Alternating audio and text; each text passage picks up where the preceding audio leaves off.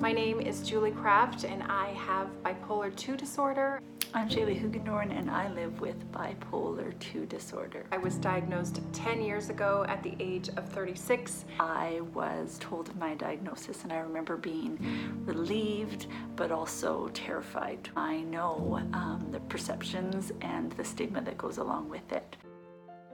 I started sharing my story about 4 or 5 years ago. I decided to come forward and start sharing. It's led to me meeting the most amazing people walking the same path. So we had talked about collaborating. My greatest hope is that others will hear our stories and feel less alone. We can offer insight and give the world a real life living example of what bipolar disorder can look like. This is bipolar. This is bipolar.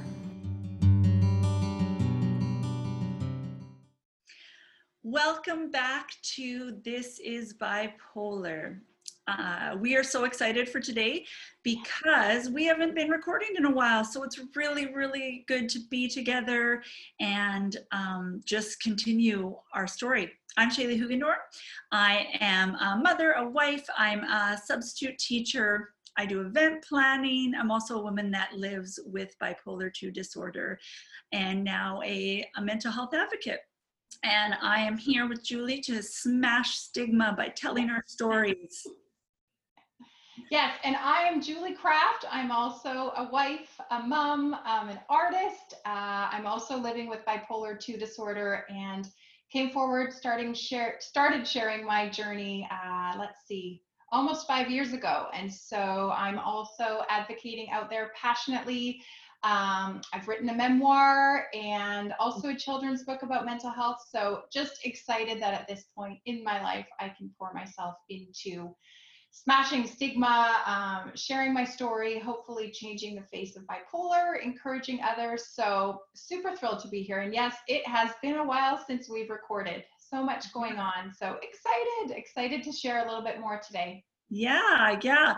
We were just chatting before we got on here where we left off on the last episode. And so I thought I'd do like a quick recap. So we were talking about leading up and just the beginning of us reaching out to get help. And the reason that we're very excited about this episode is because we hope that it encourages people to just reach out and get help, because it was the best thing for both of us. And even though you will hear there's fear and trepidation and some wacky times, but we are excited to tell the story. And I think that the excited part and the knowing that it's going to help someone maybe, or that someone can relate, takes over all the fear. I talk about how this part right here, going for help, is used to be my biggest shame story. And I see now the bravery in it, and I see the redemption in it. And so here we are going to bear our stories and our souls with you today. So yeah, here we go. And I think what's so great is that each of our stories is very different, especially the getting help part and the getting to a diagnosis. And I think it's so important because everybody's story is different, everybody's symptoms, and I think everybody's journey to getting help can look very different. So I'm here to share mine. Shaylee's definitely going to share hers. And I think this is the episode that I'm most excited to film because I haven't heard a lot of exactly what happened in her diagnosis process. So we're just going to share each of our journeys, and hopefully our stories meet you wherever you're at today and speak to you and give you encouragement or hope or help eliminate any shame that you might be feeling over where you're at and in your journey. Yes. And I want to preface it by saying we are both in Canada. We're in BC, and I want to acknowledge that we have the privilege of universal health care. And so this might not look the same for everybody else. And I just want to acknowledge where we are and, the privileges that we have, just because I know that not all of these things are accessible to everybody, but it's our hope and our prayer that there are different helps, different ways of getting help in different countries and such. But just in case you're wondering, here we are coming from Canada, Canadians, getting help. So Julie, in the last one, we were talking about how you made an appointment with your doctor after things were escalating. right. And I just want to bring us to that day and maybe how you were feeling, your experiences, and just we're going to talk to leading up to finding out our diagnosis when someone said to us. Right. Okay, so a quick recap for anyone that hasn't watched previous episodes, and if you're interested in a more detailed look of what life did look like for each of us, right from when, high school years, even back to childhood, please go back and watch some of the episodes because we spill it all, embarrassing photos included. But as far as me, anxieties and worries, just over everything. It was crippling.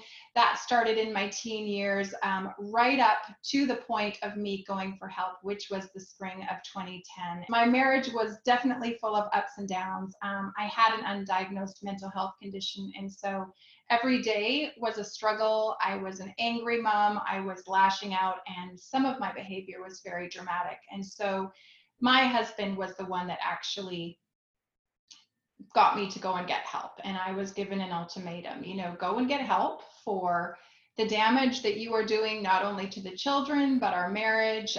Even my friendships were suffering. So there were a few dramatic moments leading up to his breaking point. And I actually also stumbled upon an online support group that he had joined, unbeknownst to me, and I had banned him from reaching out for help. And so I knew I was struggling. I knew I was out of control, wasn't able to handle daily life. My relationships were struggling, but of course was too proud to reach out for help on my own. So it was finally my husband that said, you need to get help or we might not make it. And so we went, and what we did, we made an appointment with our family doctor. And so up here in Canada, we basically have a doctor that you would take your kids to, or you would go to if, you've got something that's worrying you about your health. And so that appointment was made. My husband insisted on coming with me. I did not like that. I kind of felt like he was maybe babysitting me, wanted to see what I would say. And so begrudgingly, I did go to the doctor. I think at that point, I knew things were serious. I believed him. I believed him when he said that he wasn't going to, let the kids stay in that situation. And so I never thought he would get to that point, but I think I knew it was time to get help. So I didn't want to go get help. I have a question about that. Did you feel like, I'm trying to picture you going in, did you feel kind of bitter in your head? Yes. Were you like, I'm not going to reveal it all? Like, what kind of thoughts were going through your head? Or you knew that you needed to do this to save your marriage? I'm just kind of wondering the thoughts going through your head. Did you even believe that? Yes. All of those thoughts, Shayla, you hit the nail on the head so many times. I was bitter, angry, mad, embarrassed, proud, a lot of fear in there of what was going to happen. And I think back, if it was up to me, if I wasn't married, didn't have children, I honestly do not believe I ever would have reached out for help. I would still be struggling, still be, trying to manage life, wear the mask out in public, crumbling behind the scenes. And so I'm so thankful, even though all those feelings were swirling. And I wanted to be anywhere but headed to the doctor that day, despite knowing how hard things were and knowing that, this wasn't the way that life needed to be. And so, we went to the doctor, and it happened to be that day there was an intern working. And I owe her so much because we sat down. I shared a lot, but Shayla, you're also right when you say, did you hold a bit back? Of course, I hid a bit back. But I shared enough that she looked at me, and I don't know how she called it, but I'm so thankful for her. But she said, from everything I'm hearing, it looks like you might have bipolar 2 disorder. Mic drop. I think the world stopped turning. But at that point, it was only a thought, but that was the first. And she said, and sorry, it's so emotional, my camera. It's an earthquake in my life. She said, and I just want you to know that whatever it is, it's going to be okay. And so she then gave me a referral to see a psychiatrist. Wow. For her that's so amazing and so surprising to me, because we talk about this as maybe because it was fresh in her mind or that she was studying it, but generally, like, your doctor is a general practitioner. And I kind of think of it as me as a teacher on call. I can't know the curriculum from K to 7, all of it, right? I just know how to teach, and I'll find the information and do so. And so we can't blame some of our family doctors that aren't as well versed in mental health. So I am so, like you, I'm so grateful. Me too. But also encourage people to keep going. Yes, and to share everything, share more than you want to, because I think every little piece of information, every symptom we can offer up is a clue. But there is a very, very interesting reason why she was able to make such an accurate prediction. And you're totally right about saying everything, because sometimes we go in there, and I don't know about you, but I dress very nicely. Oh my goodness. Right? Just wait until you hear about going to see the psychiatrist. Yes, I want to hear. Should I spill on that right now? I'm in. Okay, so yes, and I think I mentioned the fear earlier. There's just this fear, what we see in movies, and I was afraid if I divulged too much that my children would be taken away, or I would be immediately admitted to a psychiatric ward. And of course, all of those stigma, all of those stereotypes came into my mind. And so I just left that appointment with a very relieved husband. I think back now, and I can't even imagine the hope and relief he would have felt in that moment, that at least I was taking the steps that he had probably been hoping and praying for me to take for years and years and years. And so I left that appointment that day with a little white slip, a referral to the psychiatric department at one of our universities, and the weight that piece of paper held. And so eventually that appointment came. I think it was only a few weeks away. Thank goodness. I know,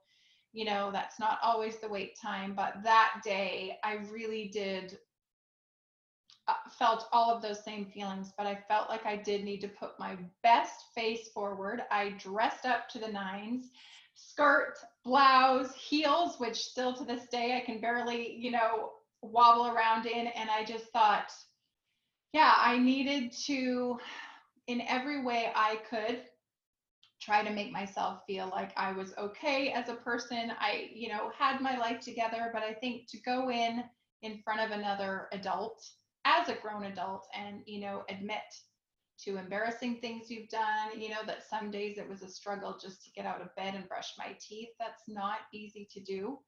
And looking back now, I know that was all part of just me getting to a place of getting well and being the best version of myself. But I know in that moment, it's terrifying. And so I insisted on going myself. I pulled up my big girl panties and drove myself. Even driving was an issue, great source of stress. So I got myself to my appointment, and, even heading up the elevator, the self-talk was just racing. I'm a good person. I have my act together. I felt like everyone that stepped in the elevator knew you are headed towards a mental illness diagnosis. I hit the floor of the psychiatric, and I just thought, they know exactly what's going on. And so just all of those feelings. And so that appointment was not easy. I won't sugarcoat it. Number one, I didn't want to be there. But number two, rightfully so, I needed to be asked and probed with questions. We needed to go through family history.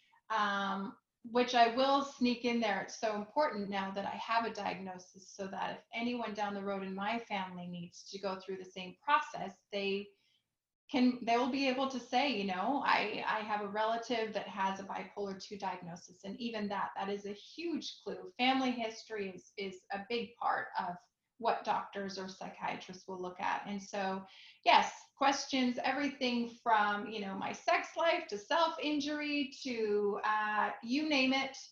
I was asked, and for the most part, 99.1%, I told the truth. And I think my advice to anyone is spill it.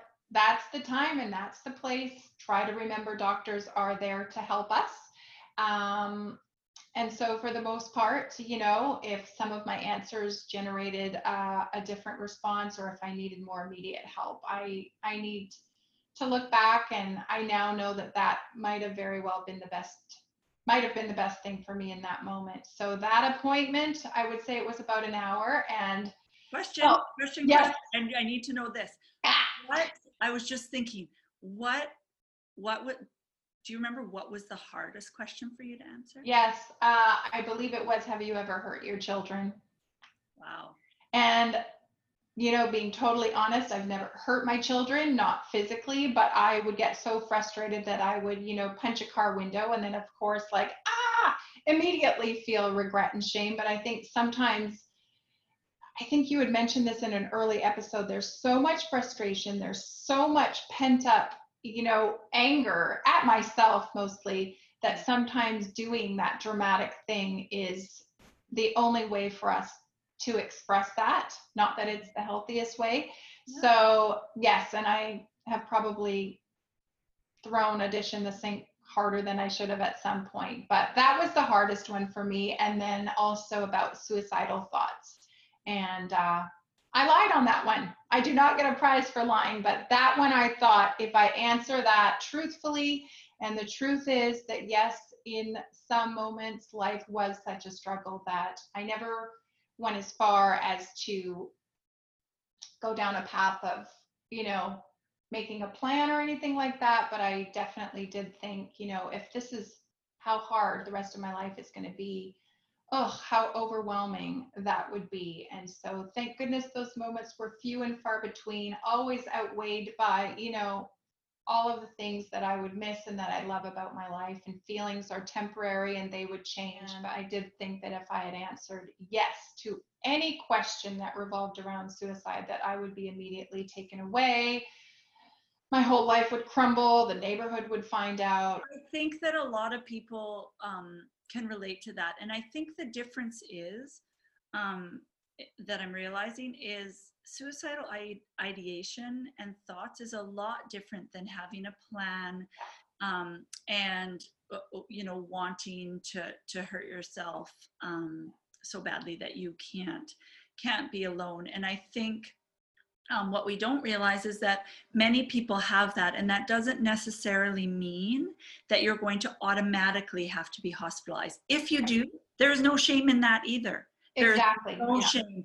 I just think that a lot of us are so afraid to even say that, and that is a part of the shame and the stigma that I hope that we can just get rid of, because people need to share that, right? Even you saying that right now, I can feel myself just welling up with tears, because I think there is so much shame that you just think, I could never admit that.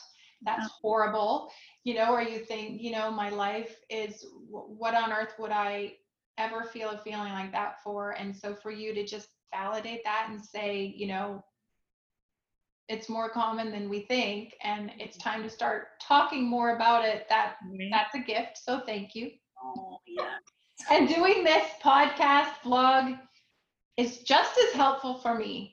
And, meeting Shaylee and connecting with her a few years ago, that's one of the best parts of a result of going to get help, getting that diagnosis. If that hadn't happened, this wouldn't be happening. Right. So there's our little fuzzy side note. But back to my appointment, I left that day feeling raw. So if anyone's out there that's at that stage of being diagnosed and you've got that appointment, best advice, don't cancel it, keep it. Go be honest, and then just be prepared. Don't, set yourself up to host a dinner for 29 people that evening. Just know that sharing this stuff is hard, and it's emotional, it's draining physically and emotionally. And just know too that you're doing the wisest, strongest, bravest thing that you might ever do in your life. And so, huge encouragement. So that was what my psychiatrist visit looked like. Okay. But I have been rambling, and I am just so ready to hear your story. I think you might even need to give me a quick recap of, the lead up, and then what happened in your process. Very different from mine, and so important for people to hear. So the mic is yours. Are you ready? Strap in. Here we go. Yes. So to recap, in our last episode, we talked about how I needed to go to emergency. I hadn't slept more than 2 hours in weeks, and my thought life was out of control, and I was barely holding it together with the rest of my life. I could take care of my children. I had a 4 and a 6-year-old, and I could look very excited and hyper, but not completely abnormal on the outside, but it was starting to unravel. I was having a hard time hiding it anymore. And for me, it was mostly what got me to emerge was the not sleeping. And we know that with bipolar disorder 1 or 2, sleep is huge. And so in that moment, I literally felt like if I don't sleep more than 2 hours, like I might actually die. And not in terms of suicide, but I thought like maybe my body will stop working altogether, right? Like I had this fear, and I woke up my husband. It was probably like 1 or 2, and we went, and I don't know if I got past the emergency room in my story before, so I'll start there. So I'm in the emergency room, and we have to wait, obviously, to talk to a psychiatrist. So I don't know how long the wait was, but we went in, and what surprised me at first was that we needed to be interviewed separate and then together, me and my husband. I don't know which was first, but I remember being confused, and I totally get it now. Because we don't know if there's abuse in there. We don't know. I really appreciated that, because I think it would have been harder to hear what he was seeing, and then to see if our stories line up, right? Right, and I'm just going to ask you too, your frame of mind now heading to emergency. Yeah. Were you like, I'm all good, I don't need to go? Were you desperately wanting to get sleep? Were you fearful? Was it a mixture of those emotions? I think I was so far and into it and so scared that no, it was all me. It was like, you need to take me to emergency now. Wait, we can't wait till the morning. Like, we need to go now. I need to sleep tonight. My hope was to just, like, my thought is, I'll explain it and they'll give me a Valium or a Xanax or whichever one makes you sleep. And that was that. But thinking clearly, they obviously don't just give Valium to a very hyper disheveled. They're going to do a little more digging on that. A little more detail. Right? But I think deep down, and I don't know if I told my husband, or because I don't remember a lot of, except for the really bizarre things, I don't remember a lot of things I said, but I think I knew in that moment and in the hospital when I was telling the psychiatrist, like, this has been as long as I can remember. Like, I need to get better. I have gone, because unlike you, I'd gone to the doctor before, but only in Japan. Oh, you had.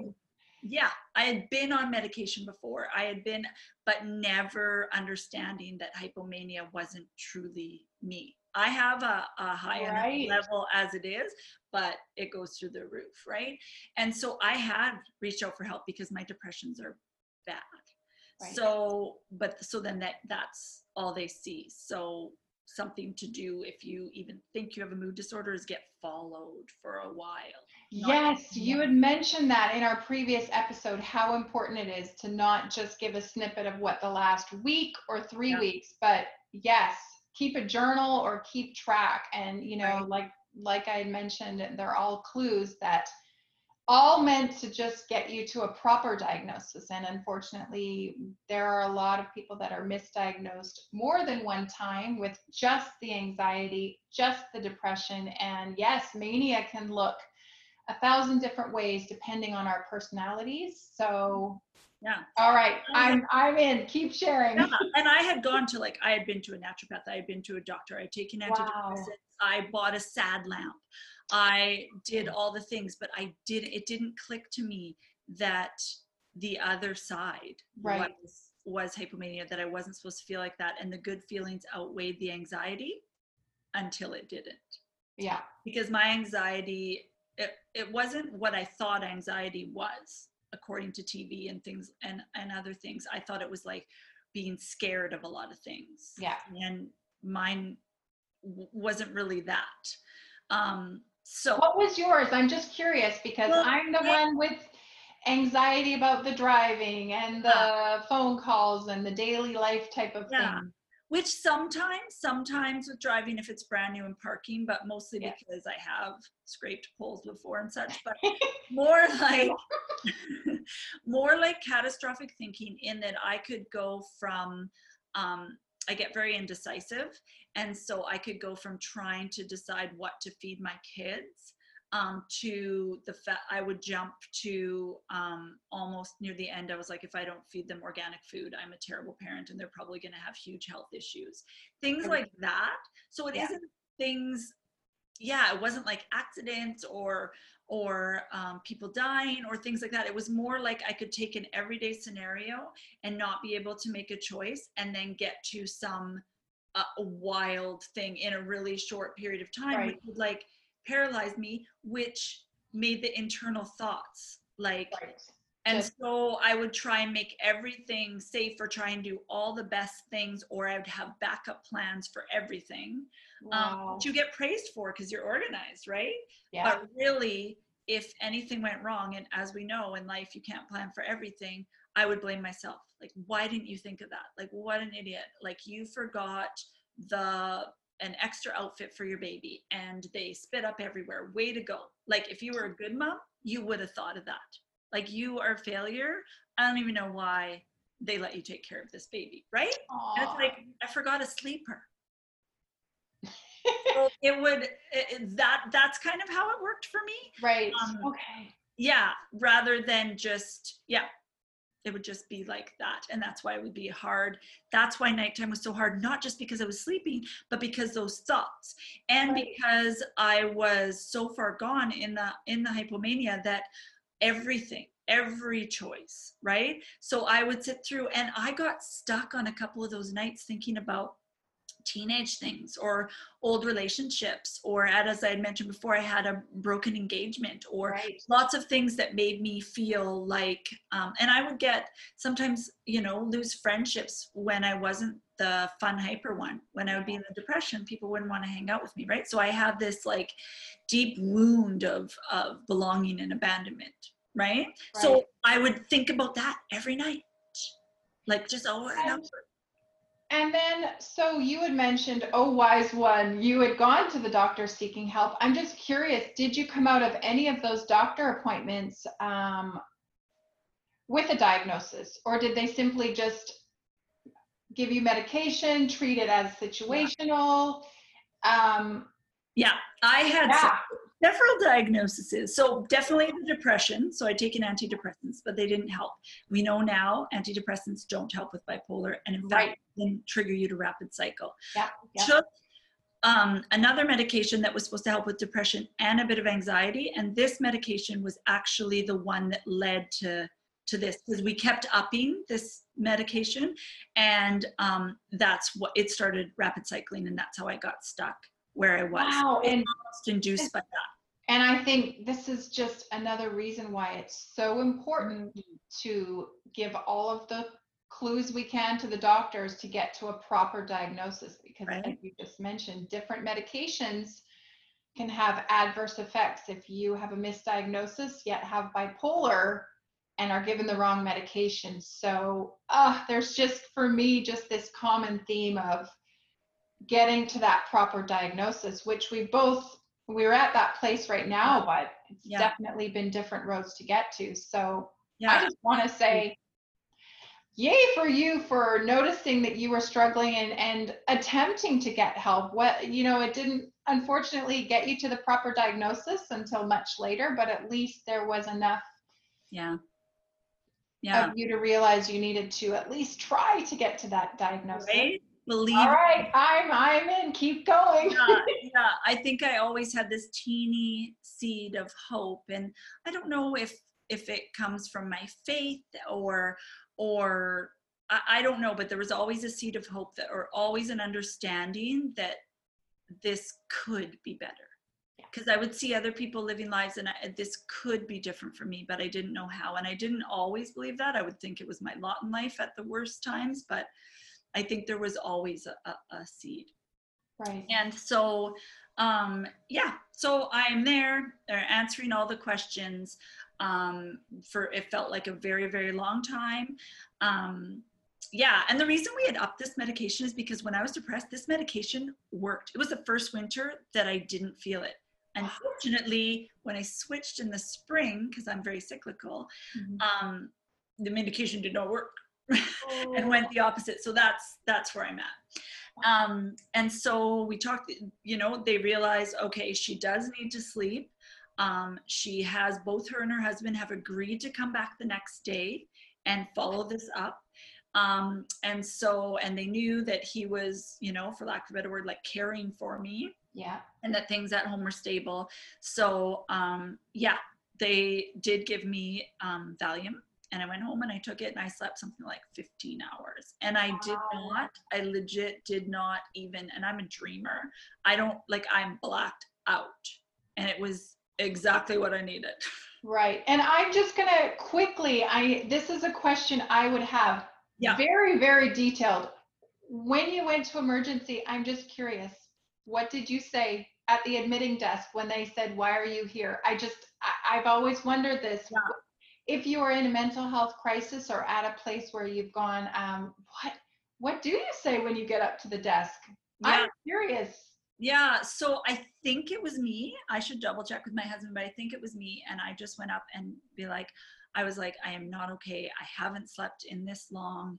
I kind of focused more on the sleep, but I did also say I'm on medication for anxiety, and I don't know if that's what's not making me sleep.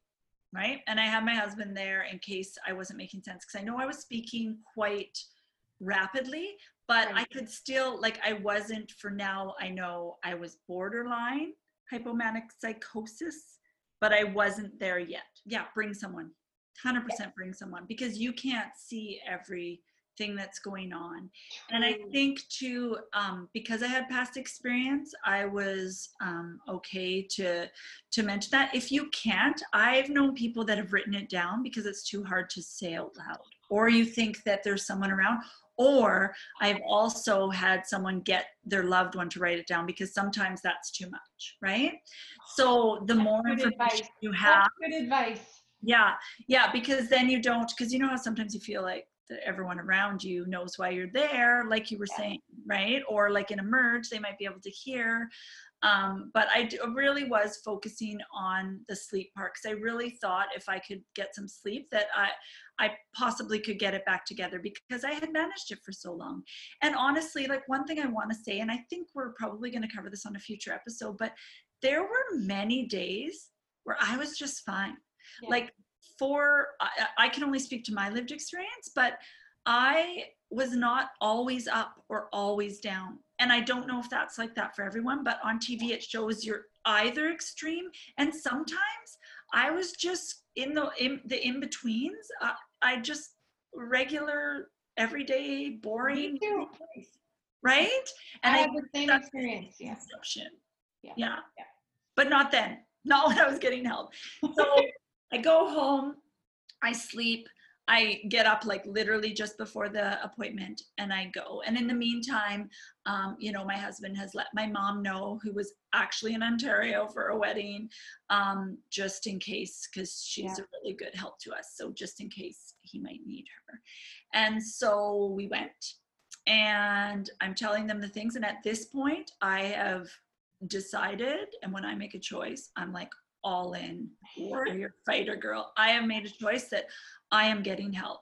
Like I am not leaving, or I am not going to stop without a next step or more than a couple next steps. I just, once I had that clarity after sleeping, a bit of clarity, but still waking up with that in my chest and knowing that it was probably just the medication, that I might be in the same position the following. And so it showed up, and I just was like, here's my history. Every year this happens and this happens. And I just all came out, because I was just like, I really felt like I didn't have a choice. And I think that's the one thing that helped me. The mania actually helped me get help, because you're a little less fearless, and you're a bit more bold, and I have zero filter. I couldn't have lied if you tried. That's amazing. That's so great.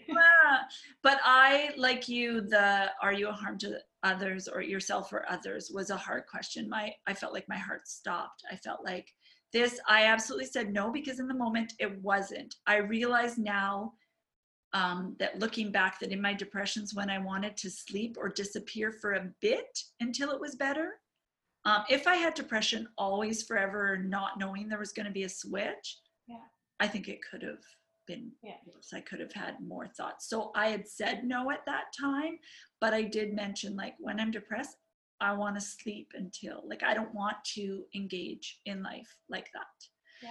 And so, like you, that was the hardest question, because that just makes you think of all the horror stories of TV. And at that point, if they would have said that I needed to stay, I actually was willing at that point, because I had made up my mind. And if that's what it took, because I had been, like I said, I did all the other things. So I didn't feel like there was any other choices, which is a really sad thing, which is why as mental health advocates, we're fighting for not just stigma, but for also policy changes and, things with doctors and accessibility, because you shouldn't have to go to emergency. I mean, obviously there are times, but there should have, I didn't feel like there was another choice. So I was okay with that. I just didn't have space in my head to think about the shame that would go along with it, or judgment, or people. I was so in the zone that there is a better life and I want it. Yeah. And was your husband with you during this time for the second of, okay. Yeah, because by then they had talked to him forever, so they trusted him, and our stories were like lining up, but he had a bit more information, that kind of thing. And so he was there. And when you go back into Emerge, and then you ask about your appointment, but I don't remember getting, like, the whole process getting there, but I did have to go to the psych floor, but you're not in, like, admitted. Right. You're there. So the way. How was that? Okay, so I don't remember going up there, and I don't remember fear and but I remember where you had to wait was a legit room, and I remember looking up, and I remember that there was a camera there. And then I remember looking around and being like, the walls are a little bit different. And what I think now was they were probably padded, right? Yeah. But otherwise it's set up like a doctor's office, where you have the thing with the paper that you sit on in another chair. So, that's the only difference. But once I realized that, because I was fidgeting and walking around, like I couldn't really sit still. And then I remember, like, I would mess up that paper, and then I'd try and make it smooth so I didn't look like I was crazy, like all the things, right?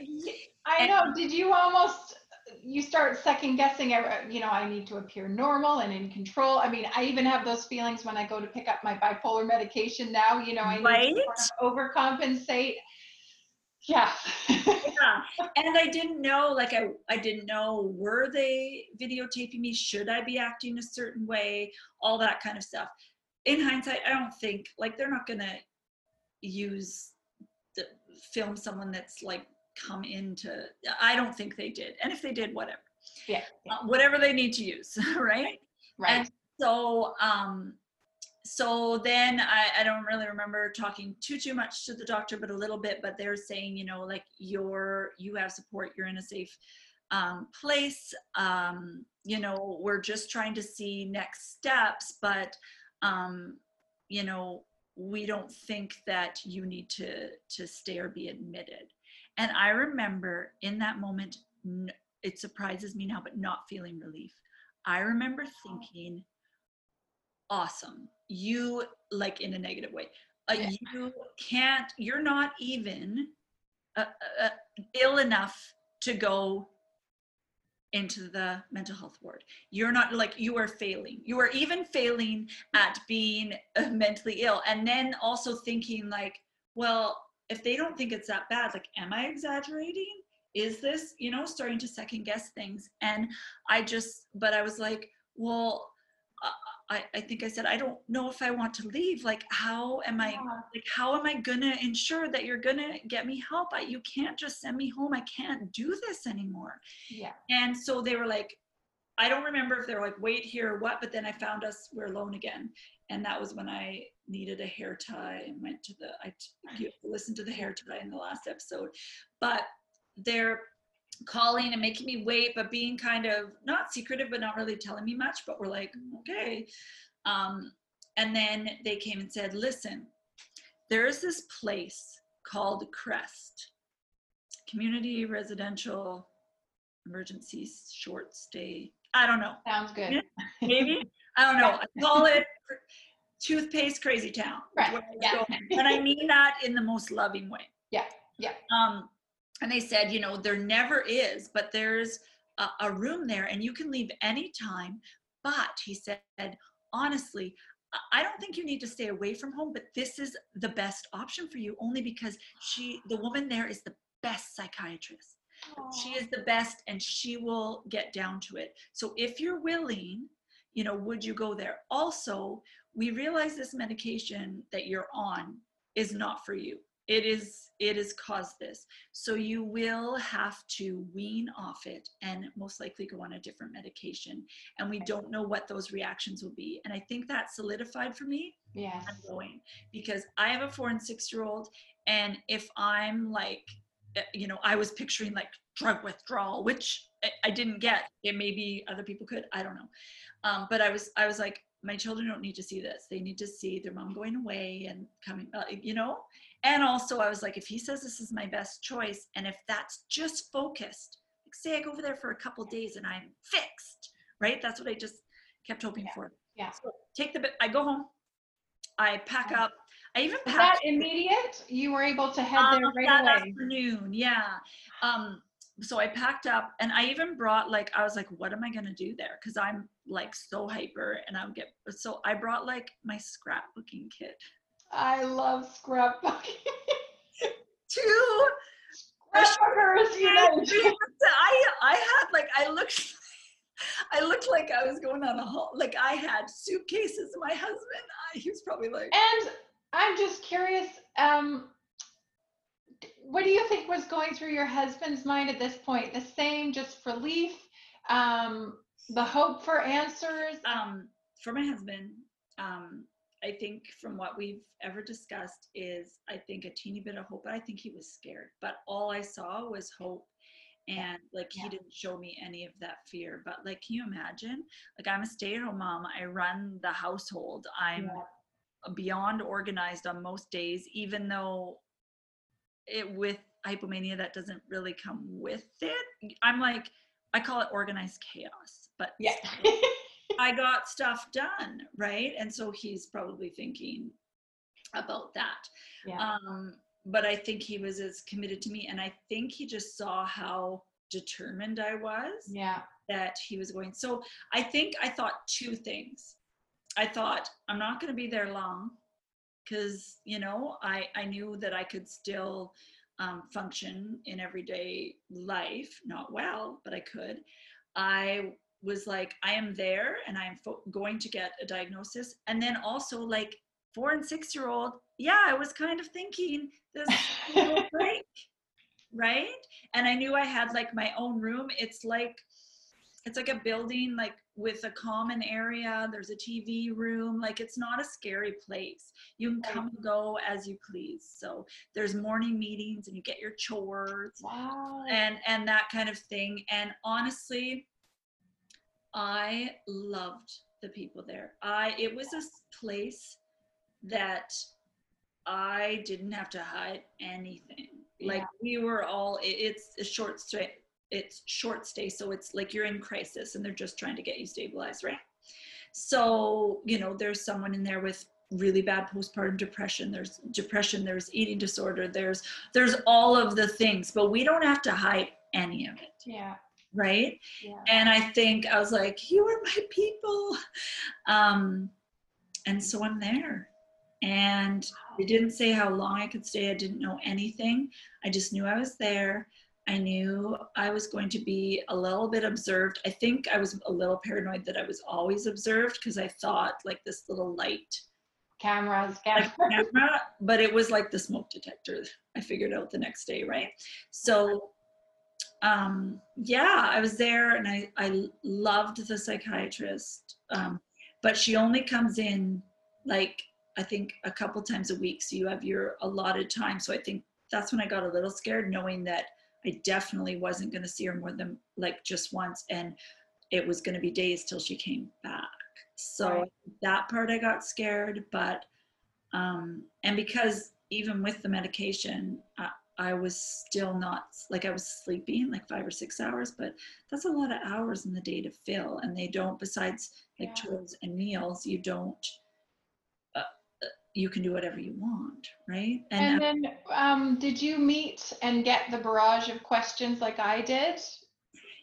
Yeah, so that started at the hospital, and then she re-asked all of those as well. So there I am. I'm in this short stay treatment place, and the kids could, and my husband could visit, and but I wanted to spend as much time in the building at first as I could, only because I wanted, like, I was like, everybody watch for, like, find out. I thought the faster, I thought maybe they would see how I was interacting and how is this. Right. But in Shaylee style, I became like the household coordinator of recreational activities. I needed something to organize and something to do. So I remember I was really obsessed with So You Think You Can Dance. So I wrote everybody a note and slipped it under their door, like 8 o'clock, come to the room, let's watch So You Think You Can Dance together. So they did. And it was just, and I laugh only because it's like a survival thing for me. Yeah. But there would be, you know, some of us were like, I was like glued in and be like, did you see that? Or, oh my God, I was crying with our ones. And then we had, you know, people that couldn't sit still. And then, you know, the woman with the eating disorder was exercising while we were doing it, because she exercised a lot. And the one with postpartum was there, but she was on the phone trying to get, you know, she had to organize breastfeeding her baby, you know, that back and forth. So there was all these things going on. So that a little bit might have looked like TV, but it was, I don't know, I think it was beautiful. We were all working through our stuff and all, you know, being ourselves. And I wanted to hear everyone's story, so I tried to hang out with everyone. Right. And as a very private, introverted person, I think I would have hesitation, you know, are they going to throw me in group therapy? Am I going to need to bare my soul? You know, I'm sure that maybe some people would have fear and trepidation over the fact of, you know, being with a group of other people and having to interact. But really, when you meet other people and you're in that space of being able to be vulnerable, it really is where you form some deep connections. Have you stayed in touch with anyone, or was that just a little blip in time and too short to establish connections? So I tried, but we didn't, although I ran into someone 2 years ago. It took me a minute, but one of the people that we were both kind of manic, so we just thought everything was hilarious. And so we had watched like Degrassi together and all the stuff. I saw him But we didn't really keep in contact. I wanted to keep in contact one of the workers, but they're not allowed. But I seen him at a Starbucks once, and he was the one that, we'll get to it later, told me, like, you actually don't belong here. You need to, it's time, kind of thing, to go home. And I'm also curious, during this time, has the word bipolar come up either in your own mind or been mentioned? No, not yet. So I remember maybe like mood disorder, but I was getting confused. And this is a time, they don't take your phones, but this is a time when it wasn't phone time. Like this was 2010 and I had a flip phone. And if I wanted to text someone, I had to do like press number 1 3 times to get to the letter C. Do you know what I mean? Wow, yes. And I had pay as you go, so I couldn't really call like my mom or long distance because I didn't have a plan. So I wasn't connected to the outside world besides like the TV shows. And so so mood disorder was mentioned. And then let's flip back to you, and then I'll tell you when I heard the word. Sure. All right. What would you like to know? So you've been to the psychiatrist's office. Yes. He doesn't say anything then, right? He's just asking you questions, evaluating, and you leave not knowing. How did you feel when you were leaving the office? Well, just exhausted, but the initial doctor had said the word bipolar, and I knew there was depression and anxiety, and I also thought in there maybe schizophrenia. So I just felt raw, and I knew something was coming. I knew there was a diagnosis coming, and I knew that the follow-up would be back at my family doctor. And so just a flurry of emotions. And I will say at this point, probably a tiny bit of relief, because at this point I'd been asked all the questions. It was what it was, and I think there was a part of me that was a little bit curious. Let's find out. Is it bipolar? Didn't like the word, didn't want to have bipolar disorder, but I think like you, there was a part of me that said, let's get to the bottom of this, find out what it is, and if it has a name, give me the name, and then let's move forward. So yes, left that appointment knowing that my fate and my diagnosis was in the psychiatrist's notebook. And so then just went home and waited for that next appointment. So, dumb. How long was it? How long was the wait? I think it was only about another week or two. So I think from the first visit to my family doctor to receiving the diagnosis was probably about a month in total. Which can seem long when you're not. Which can seem long, but maybe just fine if you are not really wanting to maybe hear those words. Because at that time for me, bipolar had a very negative, scary connotation. And there are a million reactions to actually receiving that diagnosis, but that is the total lead up in my story to getting to that moment where I actually had a doctor look me in the face and say for that very first time, you have bipolar 2 disorder. Yeah, so you went in and they said, we got the results, Julie, this is what you have. And it was the same intern. And I now know why she was so attuned to what it might be earlier. She said, you have bipolar 2 disorder. It's emotional. And then she looked at me and she said, and I want you to know that my father has bipolar 2 disorder. And he is one of the kindest, most caring, sensitive, creative people that I know. And it's going to be okay. And so it all made sense. And you know what? I know. I needed to hear that in that moment. It didn't make everything all better in that moment, but in those initial moments after, of course, there's shock, there's fear, there's shame, embarrassment, denial. But hearing her say that just took a little bit of the edge off of all those other feelings. And I really do look back, and I don't think it's a coincidence that the intern was interning at that time. Yeah. And that she was the one to tell me that news, because even in her saying that, gave me that little glimmer of hope that this really might be okay. And this might not be the end, but the beginning of the next chapter. Yeah. And so. Was your husband there? He was there. He was there. I let him come again. And I think I needed him to be there at that point. And yeah, that really is the moment that the next part of this journey began. It hasn't been perfect. There have definitely been ups and downs, but that was the moment that I was given, a reason and an answer as to why life had been such a struggle. And I really do look at that as day one of the rest of my life in terms of getting to a place of managing my bipolar disorder, understanding it, connecting with others, and getting to today. And it's been quite a journey, as I'm sure your journey has been. But that was how I found out. That's when I heard the words. But for you, when did you actually hear the words, Shaylee, you have bipolar 2 disorder? Yeah. So I stayed for I think like 6 or 7 days. Wow. I walked, it's in New Westminster, and I don't know, people know that, but there's a lot of hills.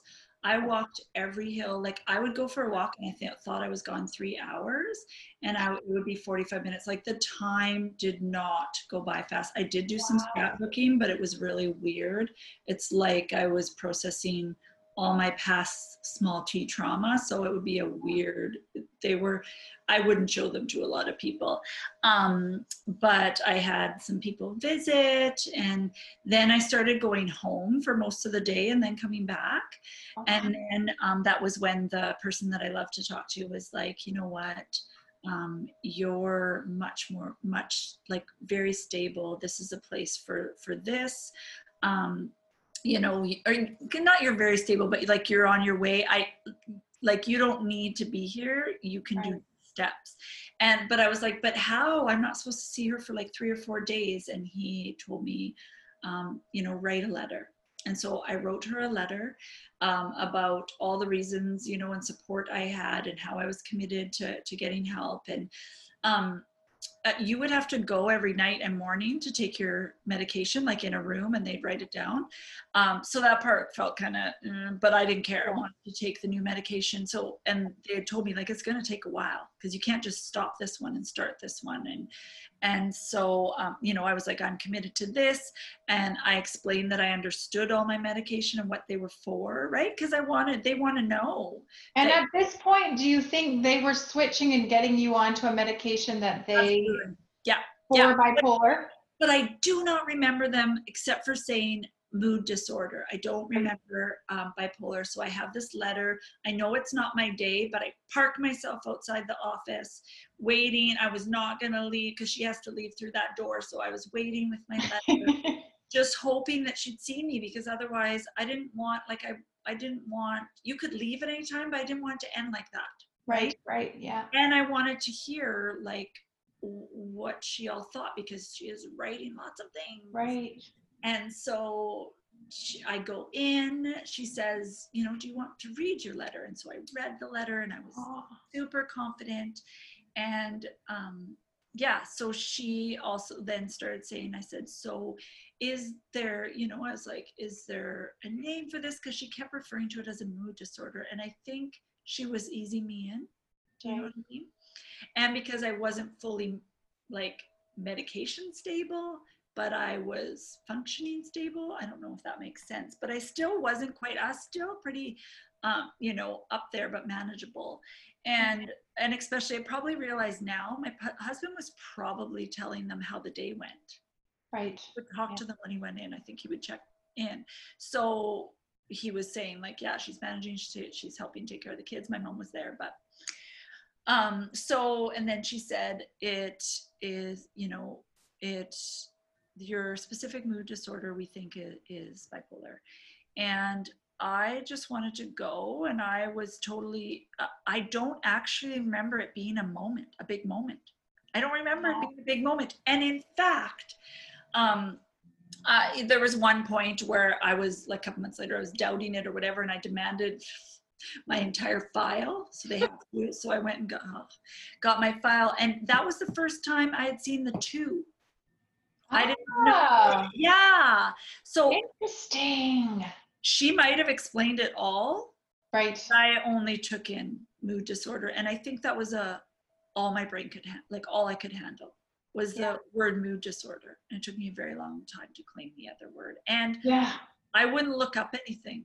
And I know everyone says knowledge is power, but I was too scared. I was like, I'm just going to do the next right little step for me because this is too much. It's too much for me and I cannot Google this. Yeah. I was the same. Really? Yeah. And you know, I will go, we'll both go into our initial reactions, and everything from our reaction to the actual word to next steps, course of treatment, medication, no medication, telling our loved ones, probably 50,000 episodes just in that, but there are so many parts of receiving a diagnosis. But interesting that you did mention the word mood disorder. And, you know, I heard the word bipolar, and I've now come to a place where I do tell people, you know, whatever that word happens to be, whatever the name of that disorder is, just to view it as, you know, forget the word. There was a period of time where I didn't even want to, I wish it was not even named bipolar. Yeah. But just to view whatever that term, whatever that, you know, diagnosis on the paper is, it is simply a name that it's been given. Thank goodness to be able to walk away with a name and something to, when the time is right, research and dig into, or, you know, to be able to use to connect to other people with the same diagnosis. It's just simply, you know, a very, very positive thing, no matter what the word happens to be. But yes, interesting that I didn't want to research at that time, but yes, it's definitely been a journey of acceptance. We've both had now a decade of walking a path of getting a diagnosis and what life can look like on the other side of that. And so I think we're both excited to get into that in going forward. Yeah. And I think if there's anything we could leave you with is that we know that if you're haven't gotten help, that you're scared, and we know it's terrifying, and we know that we're also uncomfortably comfortable if we've lived with this for years. And I would just ask you to consider what life could be like with help and with treatment. And I just ask you to consider that it doesn't have to be like it is, and that you deserve to feel better. You deserve to feel better, and you don't need to struggle. And it's a hard, long road. I am not going to lie, but it is so worth it because there is something on the other side. And my biggest hope, and I know I can say this for Julie too, is start in baby steps. If you have to, tell one person today, and the next person. And if that person's not safe and doesn't help, the next person. And I just, we just believe in medical care. And as scary as the diagnosis is, we're going to be talking in next episodes how hard it is, but also that the freedom in that. And so we just want to thank you so much for listening, and just thank you for holding our story safe. We know that with our listeners that you keep our story safe by listening and trying to understand. And so that was another episode of This is Bipolar.